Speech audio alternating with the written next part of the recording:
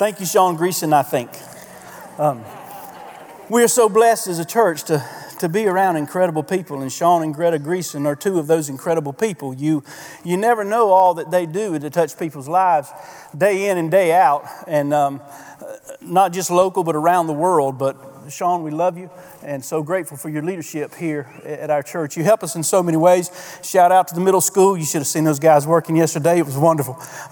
Before you open your Bibles, we need to do something. Hopefully we do it anyway, but I don't take a lot for granted anymore in life. And so before we look at Psalm 73, it's always important to ask the Lord, Lord, would you speak to me?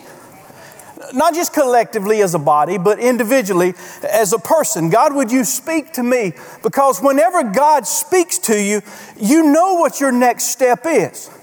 I know sometimes the next step is stay there on your knees and wait, but you at least know that that's what God is saying.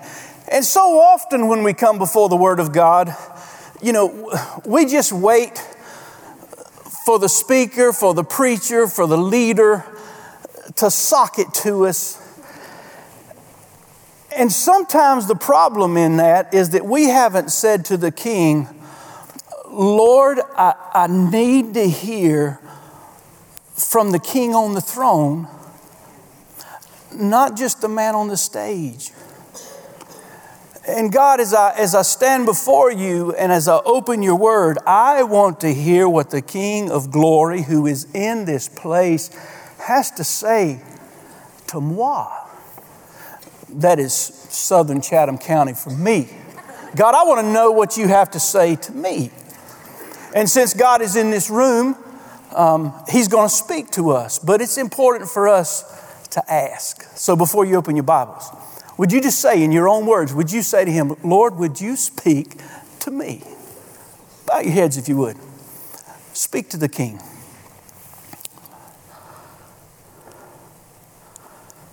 Our Father, we pray that as we open your holy, true, eternal, faithful, guiding book,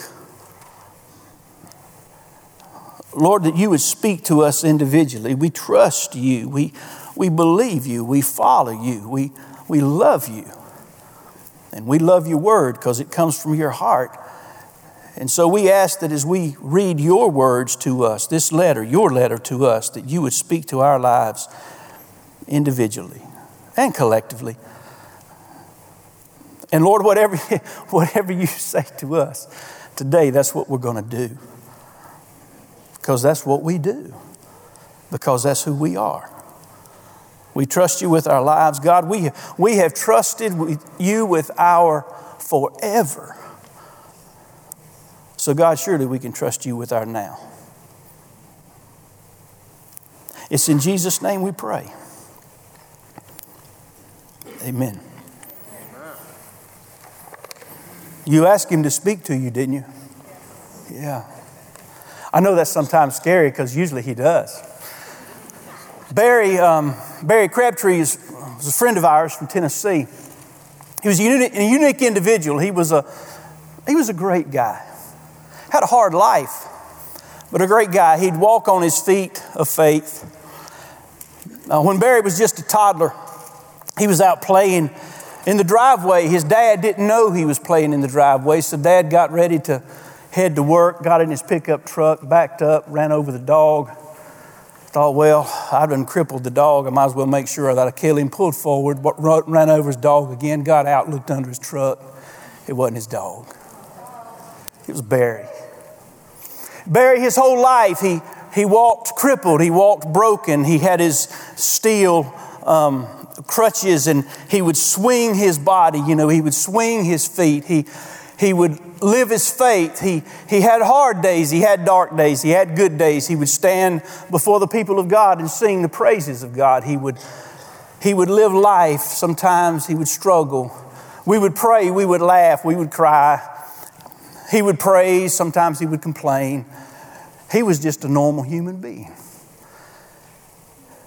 And he taught me a lot about life, about standing in faith when life is so unfair. And And this morning we arrive at Psalm 73.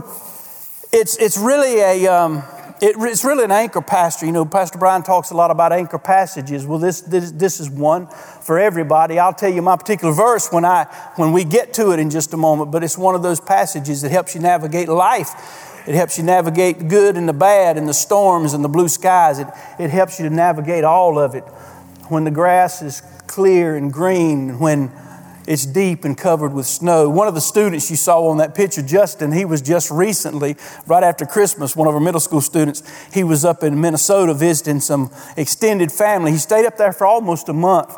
And he told us yesterday on the trip, he said, we were up there, and he said, it snowed 4 feet in a week. In a week.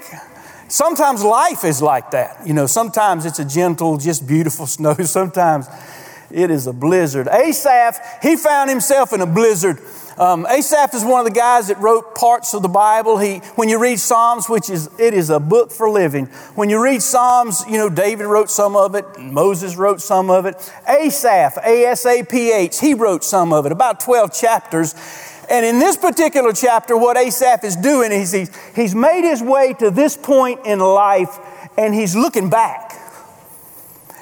He's not just looking back on others, he's looking back on himself, which is a brilliant thing to do. Wherever you are in life, look back at where God has brought you from, where God has brought you to, what God has said to you along the way, what lessons you have learned, what I have learned, the truths that hold us up, the faith that builds us up, the lies that breaks us down, identifying the good and the bad, reflecting. It is a wise person who does that. And you are wise people, aren't you? Say this after me, I'm wise. Look at the person next to you and say, you're beautiful and wise. We're going to come back to that. But Asaph is looking back on his life, on his not too distant life. And as he looks back on his life, he's reflecting. He's reflecting on a particular journey that he has taken. It wasn't pretty. He wasn't proud of it. But thank God, God said, Asaph, put this down, write this down, write this down. And we have this anchor passage in Psalm chapter 73. And here's what it says. The New American Standard says it this way, Psalm 73 verse 1, surely God is good to Israel. Indeed, God is good to Israel, to the pure in heart. Surely God is good to those people who follow Him, who love Him, to those who have a pure heart, who walk in integrity, who live with character, who seek to live by the precepts of this book, who seek to follow after the King without reservation, who seek to get it right more than they get it wrong, who want to do good rather than just... Surely God is good to Israel. To those people who are pure in heart. Verse 2, but as for me, my feet almost slipped. My steps nearly went astray. He's being honest. He's talking about the goodness of God and how great God is. And he says, but I'm looking back on my life. And let me tell you about a time in my life that my feet almost slipped. My steps almost went astray. He says, let me tell you where I messed up. Now, we have just said, Lord, would you speak to me about my life? And what God will do in this place, He always does it. The Holy Spirit will say multiple things. He'll probably say at least 20 things in here today. He's already said a bunch of stuff in here today. But in Psalm 73, He's going to mention many things to us. He'll mention some things that aren't even verbally spoken. But here's what I would like to ask you to do. Would you write down 3 or 4 of those things you hear God say to you? Just 3 or 4. I know He might say 20, but at least write down 3 or 4. We're going to come back to that. But you write down what you hear God saying.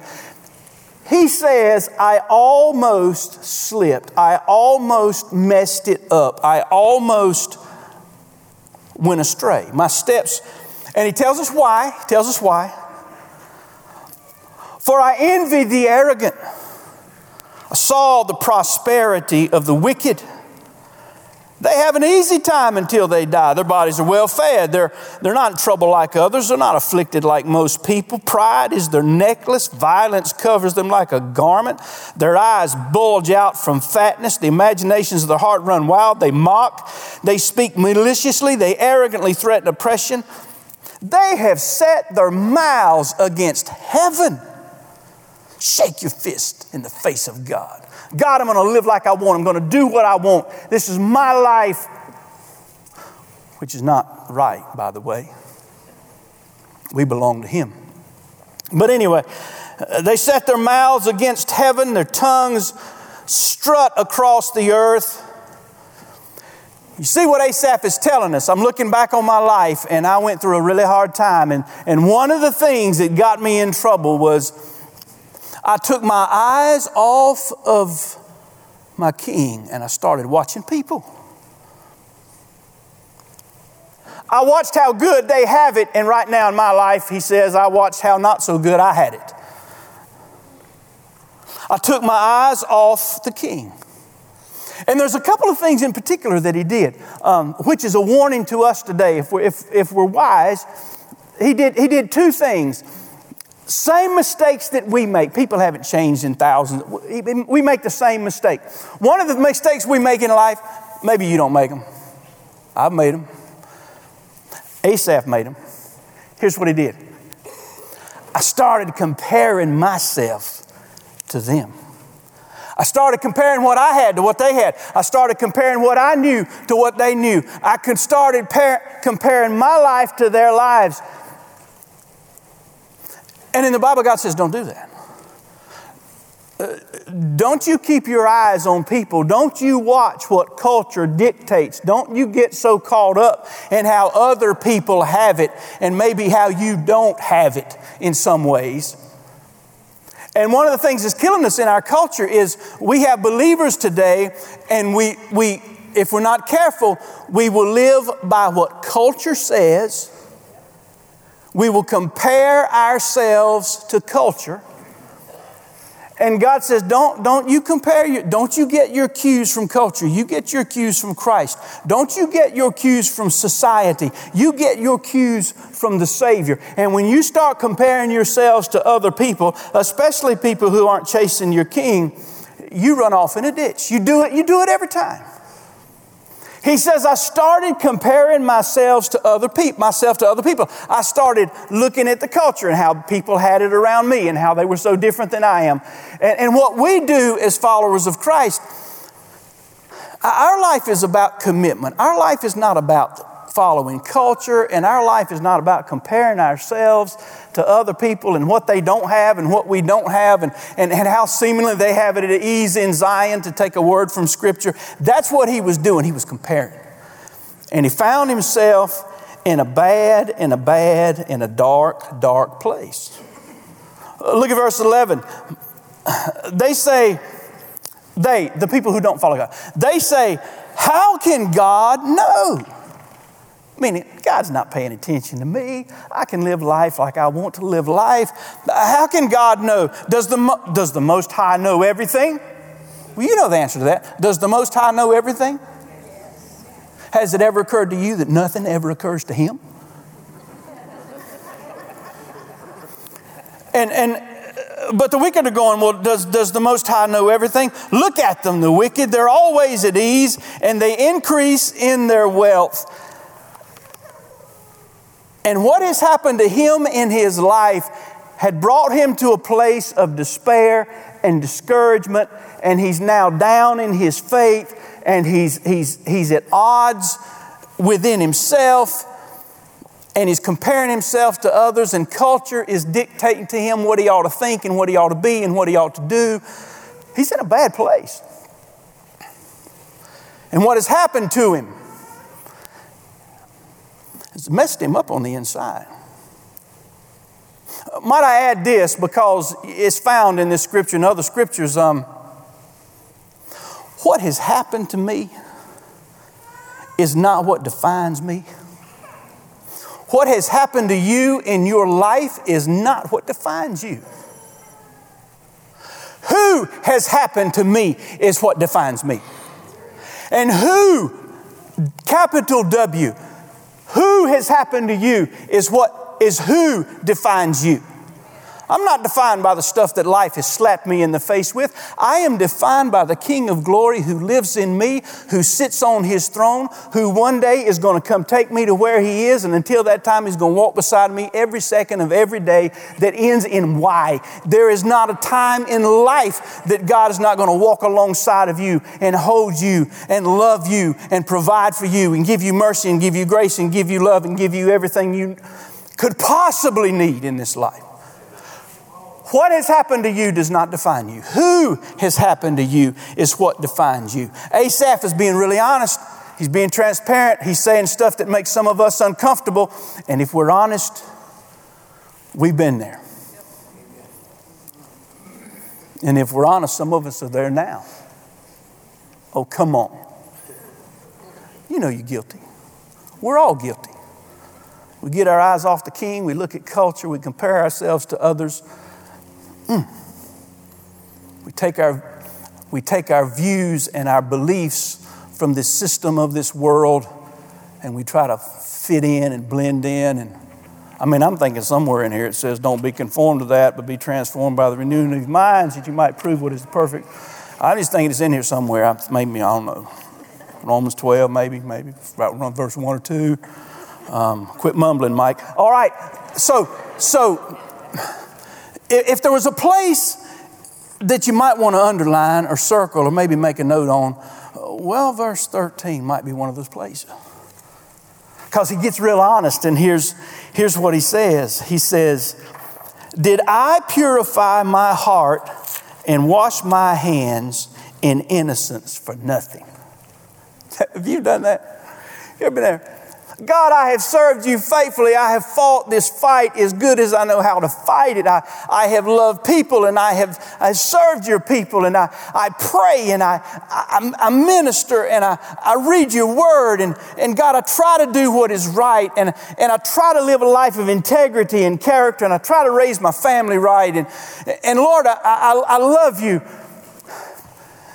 So what's all this? I'm the only one who's ever struggled with that, right? God, did I do all this for nothing? Look at how good they've got it. And Lord, what's this? Did I purify my heart and wash my hands in innocence for nothing? For I'm afflicted all day long and punished every morning. He's being honest. He's telling us the struggle that he's having, the same struggle that we have. Sometimes you get up in the morning, and sometimes you don't even get out of bed. It hits you in the middle of the night. You ask this question: is following God really worth it? Is it worth it? Re-ask the question. Don't ask, is it worth it? If you're going to ask the question, why don't you ask it this way? Is he worth it? I don't know what it is. I know who he is. And sometimes when I ask the question, is it worth it? It gets all nebulous. It gets foggy in my mind because I'm not sure what it is. Is it worth it? But whenever I ask the question, is he worth it? I know what that answer is. He's proven himself time and time again. He don't have to prove anything else to me. I know him, and I love him, and I'll serve him, and I'll die serving him. And then one day it'll get better forever. It's pretty good here, but it's not compared to anything to what's up there. Is he worth it? Well, sure, he's worth it. But Asaph is struggling. Did I do all this? Did I do all this for nothing? And then he states a huge truth in verses 13 and 14 after he asked, did I purify my heart and wash my hands in innocence for nothing? In verse 14, this would also be one of those verses you might want to circle, you might want to underline. Wow, does he teach us the truth right here. Listen to this. You almost don't even have to explain it. Verse 15. I said verse 14. Verse 15. If I had decided to say these things aloud, meaning if I had decided to say out loud in front of God and everybody, the storm and the lies and the bitterness and the hurt that at that moment in time I was feeling.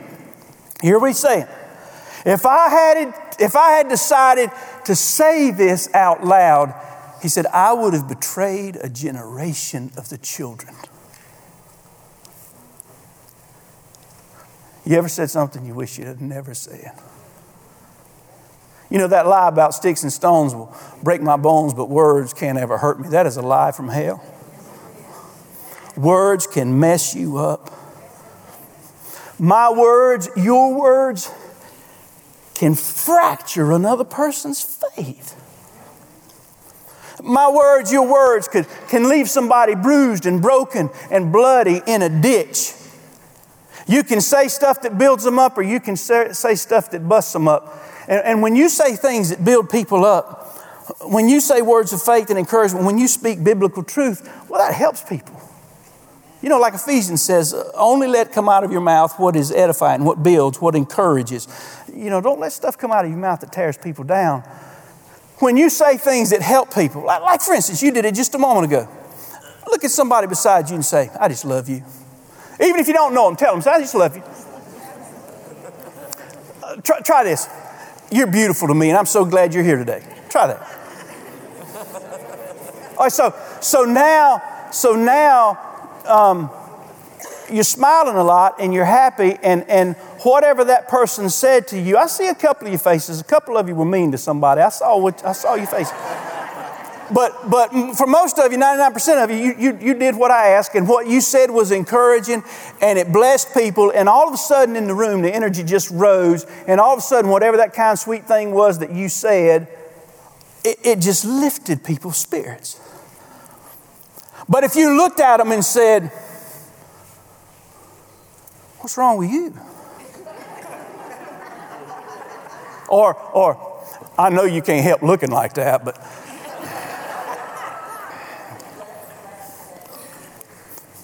or what some of you say to people, boy, if Moses had met you, there'd have been another 11th commandment. Sometimes you say stuff, and sometimes I say stuff, and it can fracture people. It can break them down. It can hurt them. And sometimes, usually what happens is it's when we're at our lowest. It's when we've gone through stuff like what he's going through. And he recognized, looking back on his life, on that part of his life, on his journey, not his whole life, just that journey, he recognized, I almost opened my mouth and blew it. I wouldn't have just hurt I would have hurt a whole generation of people. I would have broken faith. I would have busted hope. I would have left people hurt. Just because I'm going through a hard time. I'm thinking just because I'm going through a hard time, don't give me the right to bust you up. That would be in verse 15. If I decided to say these things aloud, I would have betrayed your people. That's what this translation, New American Standard, says. I would have betrayed a generation of the children. And so he's looking back, he gets to verse 16 and he says, when I tried to understand all that stuff that he was trying to navigate, the waters he was trying to swim through, the fire that he was trying to walk through, the cloud that he was trying to see through. He said, when I tried to understand all this, he tells us honestly, it seemed, say that word with me, seemed hopeless. It seemed hopeless. It wasn't hopeless. It just seemed hopeless. It just seemed hopeless. I'm sitting in Hebrew class, and Dr. Wayne Van Horn, the Hebrew professor, he's talking to us about the scriptures in Hebrew, which was the original language. That's what it was originally written in. And he told me something I didn't know. Of course, they told me a lot of stuff I didn't know. Because when you take Hebrew, it's like going in a long, dark tunnel. And after about a year and a half, you start seeing a light. The first one's a train, but after about a year and a half. And we got that verse that was quoted today. This is the day the Lord has made. I'll rejoice and be glad in it. That's a great verse. It's even better in the Hebrew language. Because in the Hebrew language, here's what it says. This is the day that the Lord has made. I will rejoice and be glad in Him. Changes everything when you substitute Him for it. So I don't say this is the day the Lord has made, I'll rejoice and be glad in it. Because I don't know what it is. I don't know what it's going to send. I don't know what it is going to do. But no matter what it does or what it sends, no matter what comes, this is the day the Lord has made, and I'm going to rejoice and I'm going to be glad in Him. Because He don't ever change, and He's always on His throne, and He's never confused, and He's never hopeless, and He never gives up. He never gives up. And it's never impossible with Him. It's never big with Him. God, I got this big problem. So I'm going to give this big problem to you. And then you give your big problem to Him, and then you look up at it, and that thing you gave to Him doesn't have the word big on it anymore. Because what's big to God? I mean, really, what's small to God? What's impossible with God? Nothing. When God enters impossible, all of a sudden, instead of being impossible, it's I'm possible. And that's what He's trying to say. And as He's working His way through it, He's trying to understand all this. There was this point that He says, it seemed hopeless.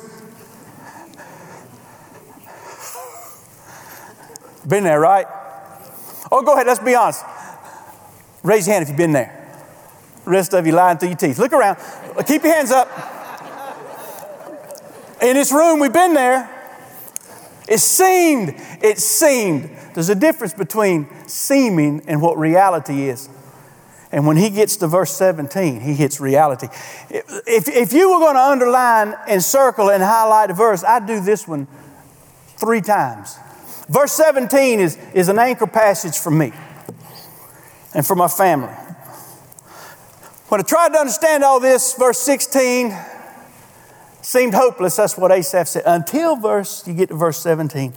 Until I entered the sanctuary of God. Did you see that? I was messed up. I was messed over. I was confused. I didn't have understanding. I was bitter. I was hurting. I could not figure it out. I almost opened my mouth and messed it all up. And I was in this state of hopelessness. And it made no sense to me until I came into the presence of God. If there were a lesson somewhere, it might be right there.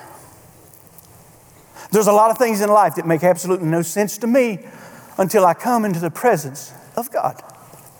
Until I walk into the presence of God. Until I come into the sanctuary. And of course, this is a sanctuary, the big house, but a sanctuary doesn't have to be a church building. Your sanctuary could be your bathroom. It could be that chair that you kneel beside in your living room. It could be a walk out in the woods. It could be a walk in the park. It's anywhere where you are inviting and you are walking in the presence of God. And since He is everywhere and He wants to be with you everywhere, there really should never be a time that we're walking outside of the presence of God. That's another subject, but he said, I didn't make sense of it all until I came into the sanctuary of God. Because what I need is God. What I like is answers, but I don't always get answers. I don't always get solutions. I do get God. And what I need is God. I don't always need the answers. I'd like to have them, but I don't always get them. But I always need God. I don't always get the solutions. I wish I always had the solutions, always had the answers. I wish I knew it all, but I don't know it all. I don't have to know it all. I'm not God. He is.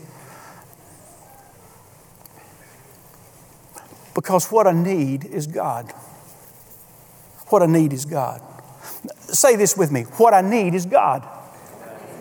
Didn't make sense to me until I came into the sanctuary. But when I came into the sanctuary and I saw God, all of a sudden what I was looking back on at a royal mess, all of a sudden my perspective changed. Because instead of seeing my mess, instead of trying to understand what was not understandable to me, all of a sudden I looked into the face of God. And when you look into the face of God, all that other stuff just kind of vaporizes. Because compared to Him, Well, there's not a comparison to Him.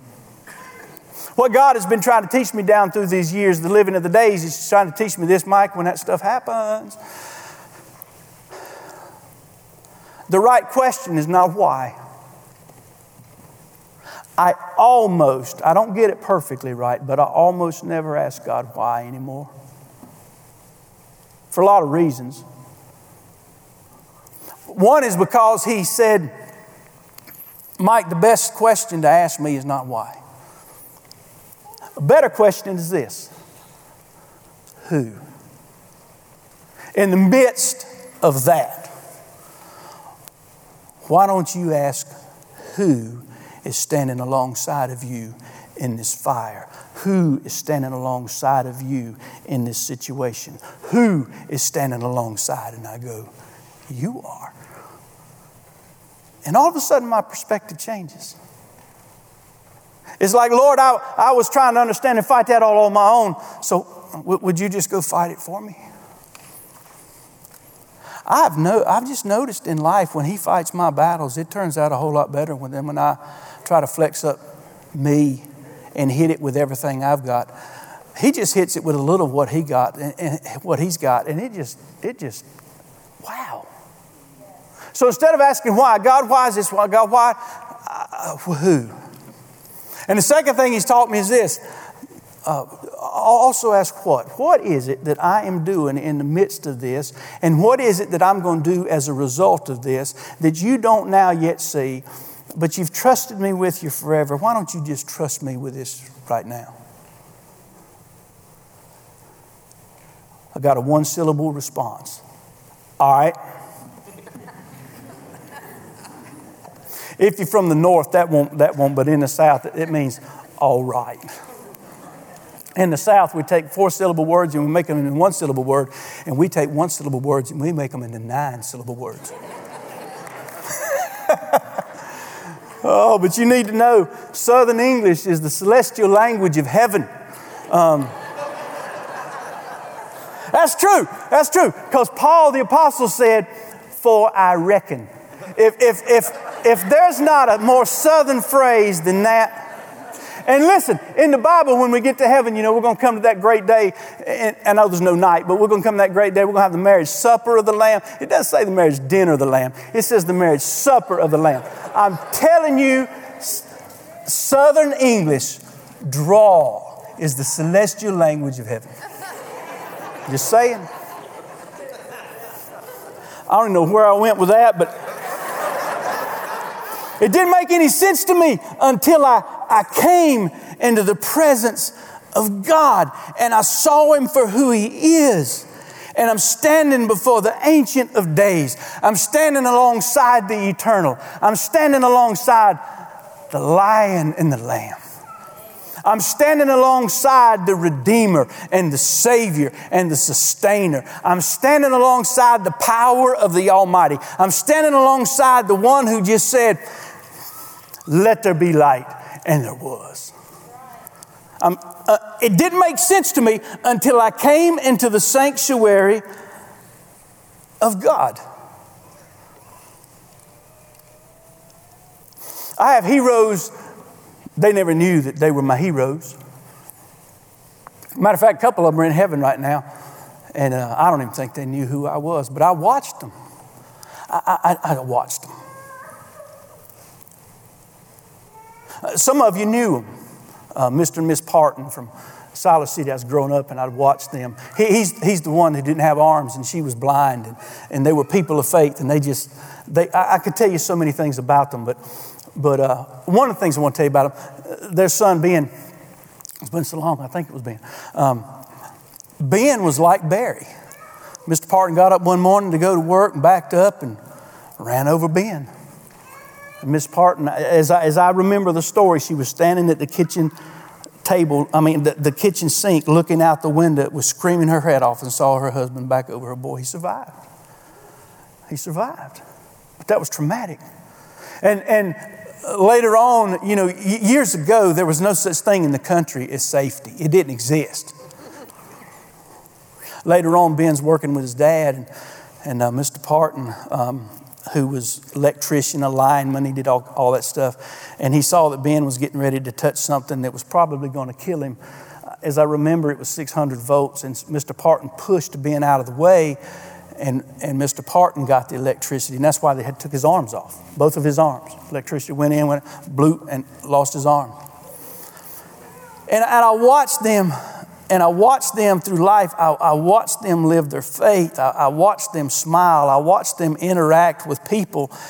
And I watched people of faith who were handed some really hard stuff. And I go, you are my hero.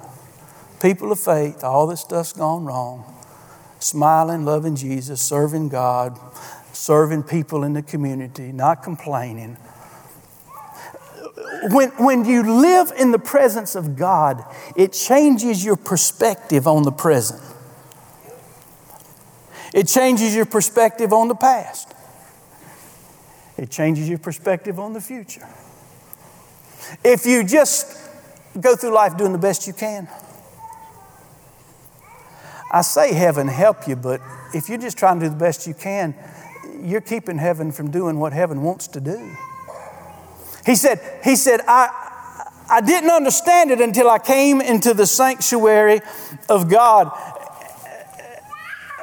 Look at verse 18. Indeed, you put them in slippery places. You make them fall into ruin. And he talks a little bit about the people that at one time he envied, the people that one time he wanted to be like. He wanted to have what they had. He wanted to be like who they were. But God began to clarify his focus, and he saw the desperation that they were headed toward. And in verse 21, again, that honest statement, when I became embittered, when I became embittered, and my innermost being was wounded. Bitterness will mess us up, won't it? Bitterness will break you down. It'll break other people down. He said, when I became embittered and my innermost being was wounded, I was a fool and didn't understand. I was like an unthinking animal toward you. Bitter, wounded in my inner man. I was a fool and didn't understand. I was an unthinking animal toward you. Whoa. All of us go through these periods in life where we're almost paralyzed by stinking thinking, where stuff gets on us and stuff gets in us, and we look back and we go, what was I thinking? Baby, I'm so sorry that I said that. I don't even remember saying that. Oh, you said that. You foolish animal. Where'd you get foolish animal? Right there in verse 22. I was a fool. I was an unthinking animal. Notice this. Toward you. I didn't just mess up with people. God, I messed up with you. I wasn't thinking clearly, because I wasn't walking in your presence. Everything comes clear when you get in his presence. Verse 23, yet I'm always with you. I'm always with you, and you hold my right hand. You guide me with your counsel. This is beautiful. And afterwards, you'll take me up in glory. You mean, God, you're going to walk with me through the living of the days all the way down here? You're going to be with me in every joy and in every pain, in every glory and every sorrow. You're going to provide for every need that I've got and needs that I don't even know I have. And you're going to walk with me, and you're going to provide for me, and you're going to love me and have mercy and grace on me. You're going to walk with me through the valley of the shadow of death. And then you're going to take me to glory. You're going to do that. And he says, no, I'm not going to do that. I just put it in the Bible so you would think it. God doesn't do that. And afterwards you will take me up in glory. Whom do I have in heaven besides you? Whom do I have in heaven beside? And I desire nothing on earth but you. Big difference between the first part of that chapter and right now, isn't it? Lord, at one point I wanted all that. I wanted to be all that. I was comparing myself, and I was locked up internally and spiritually, and I was all busted up. And now I'm realizing I don't really have anybody in heaven but you. I don't really need anybody in heaven but you. And afterwards you'll guide me with your counsel. You'll take me up in glory. I desire nothing on earth but you. But you. Look at verse 26. My flesh and my heart may fail. Boy, is that the truth. My flesh and my heart may fail, but God is the strength of my heart and my portion, at least as long as this week lasts. Is that what that says?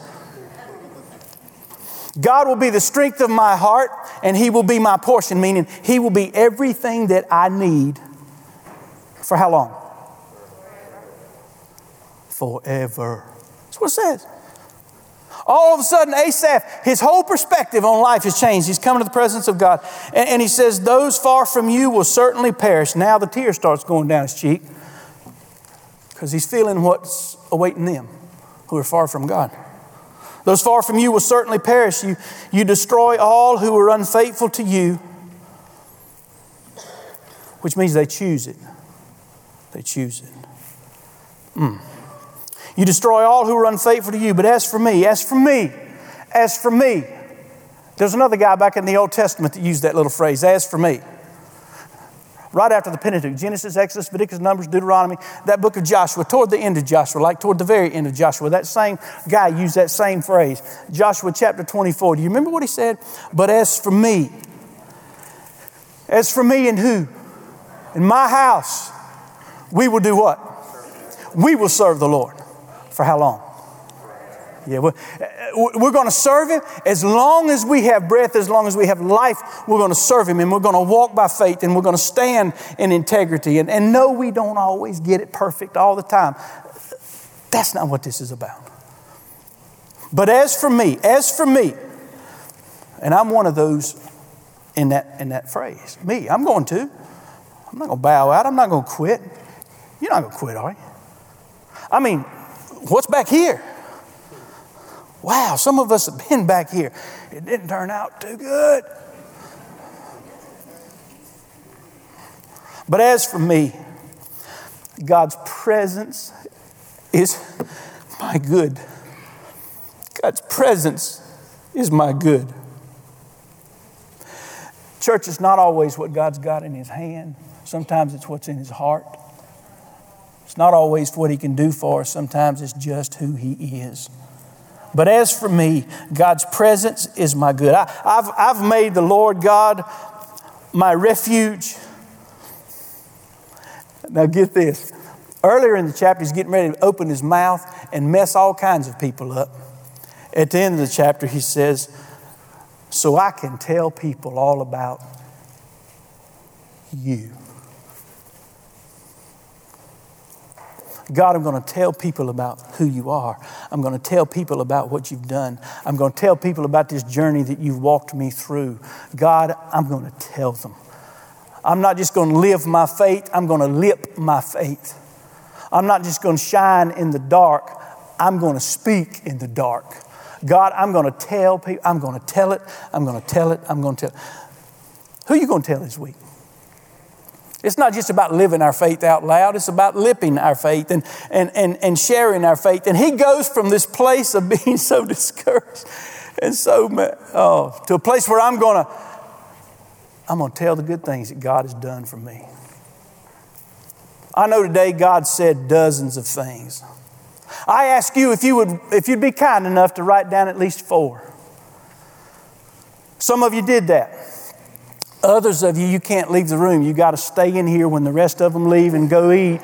And we got to talk about some other stuff. But you wrote some things down, all right? Whether you wrote them down in your head or you put them on a piece of paper. Now I want you to look at that list, either mentally look at that list, what God has said to you today, or look down at what you've written down. And here's what I'm asking you to do. I want you to take one of those things that you've heard God said, and today, nail it in faith to the ground. God, as a result of what you have said to me today, this is not just what I'm going to do. This is who I'm going to be. Until the trumpet of the Lord shall sound and time shall be no more. and I will see you face to face on that other shore at the marriage supper of the Lamb. So look at your list. Choose one of the four. Would you pray with me? Father, in this place today, we rejoice in who you are and who you have always been. Not just what you have done, but what you're doing and what you're going to do. We rejoice in the greatness of our God who is unchangeable, who is perfect, doesn't need to get any better. You're as good as it gets and beyond. And yet you walk alongside of us broken, frail sheep. And you love us and you guide us and you carry us and you inspire us and you empower us. And Lord, today I pray that you would help every person in this room, every student, every child, every adult, to take that thing that you have said to us today, not just do it, but be it. To own our faith, to live our faith, to share our faith. I know one day when we get to heaven, Jesus, we're not even going to be asking you, God, would you please explain to me why that terrible thing? It's not going to be like that at all. God, I pray you would teach us in these days to walk alongside of a faithful God in the glory and in the fire, in the good and in the bad, in days when we're strong and in days when we're weak. And we trust you. And Father, as for me, as for us, we choose to live in the presence of an able God and an incredible Savior and a present Spirit who empowers and guides us in it and through it alongside of us. Father, may your blessing rest upon us as we leave this place. May your blessing shine through us as we interact with people. We praise you. Pray for our pastor this day. Pray for your people. And thank you for what you're going to do as a result of spending some time today in an ever true Word of God. In Jesus' holy name we pray. Amen.